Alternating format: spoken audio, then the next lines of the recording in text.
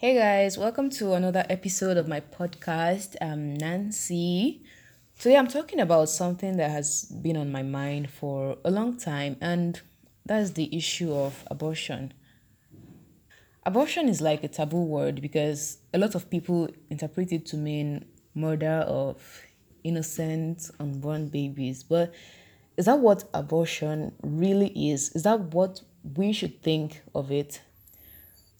Abortion is simply termination of pregnancy, and this can occur at any stage of the pregnancy.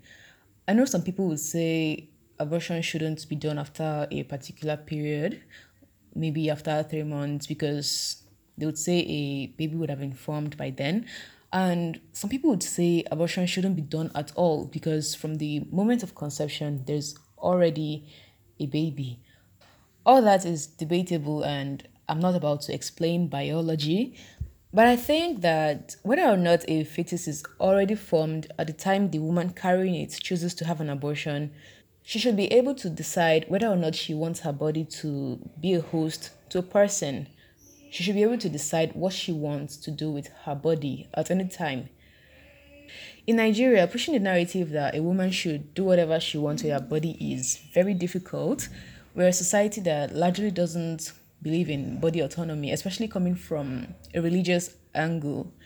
There are many scriptures you would hear being quoted telling women how to live, dress, and what to do and not to do with our bodies.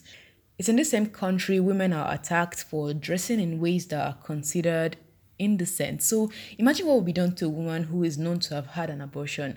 And let's not forget that abortion is criminalized in Nigeria. So you can go to jail for getting involved in it. And because of that, women have to hide to get abortions. And most of them have to go through unsafe procedures to get them. I remember being younger and watching movies that highlighted abortion, and in most of those movies, the girls or women who had abortions died. And the movies made it seem like abortion is the problem, but is it? I read somewhere that carrying a pregnancy full term to delivery is actually riskier than getting an abortion. I don't remember where exactly I saw that, but think about it.